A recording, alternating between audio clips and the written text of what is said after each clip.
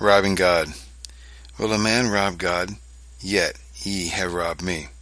It is evident that you withhold your hearts from God, or, in other words, rob him of your affections, the very thing which he principally desires. And is this a small offense? Should a person rob you of the affection and esteem of the partner of your bosom, or of your children, or your friends, would you not think it a great injury?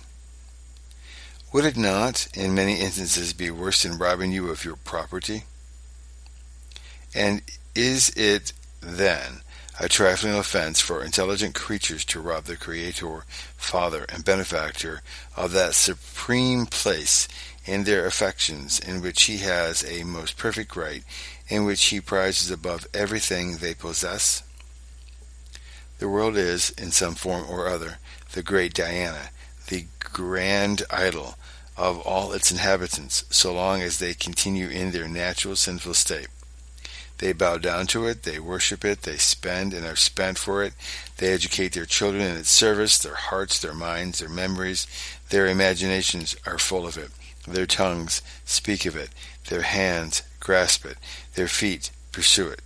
In a word, it is all in all to them, while they give scarcely a word, a look, or a thought to him who made and preserves them, who is really all in all. Thus men rob God of their bodies and spirits, which are his, and practically say, "We are our own. Who is Lord over us?" From the manner in which we habitually treat the Bible, we may learn what are our feelings and dispositions towards God.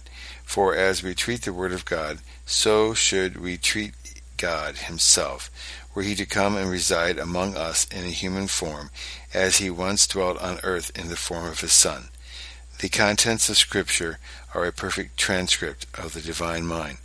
If, then, God should come to dwell among us, he would teach the same thing that the Scripture teach, and pronounce upon us the same sentence which they pronounce.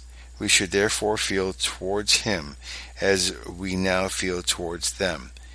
If we reverence and love and obey the Scriptures, then we should reverence, love, and obey God.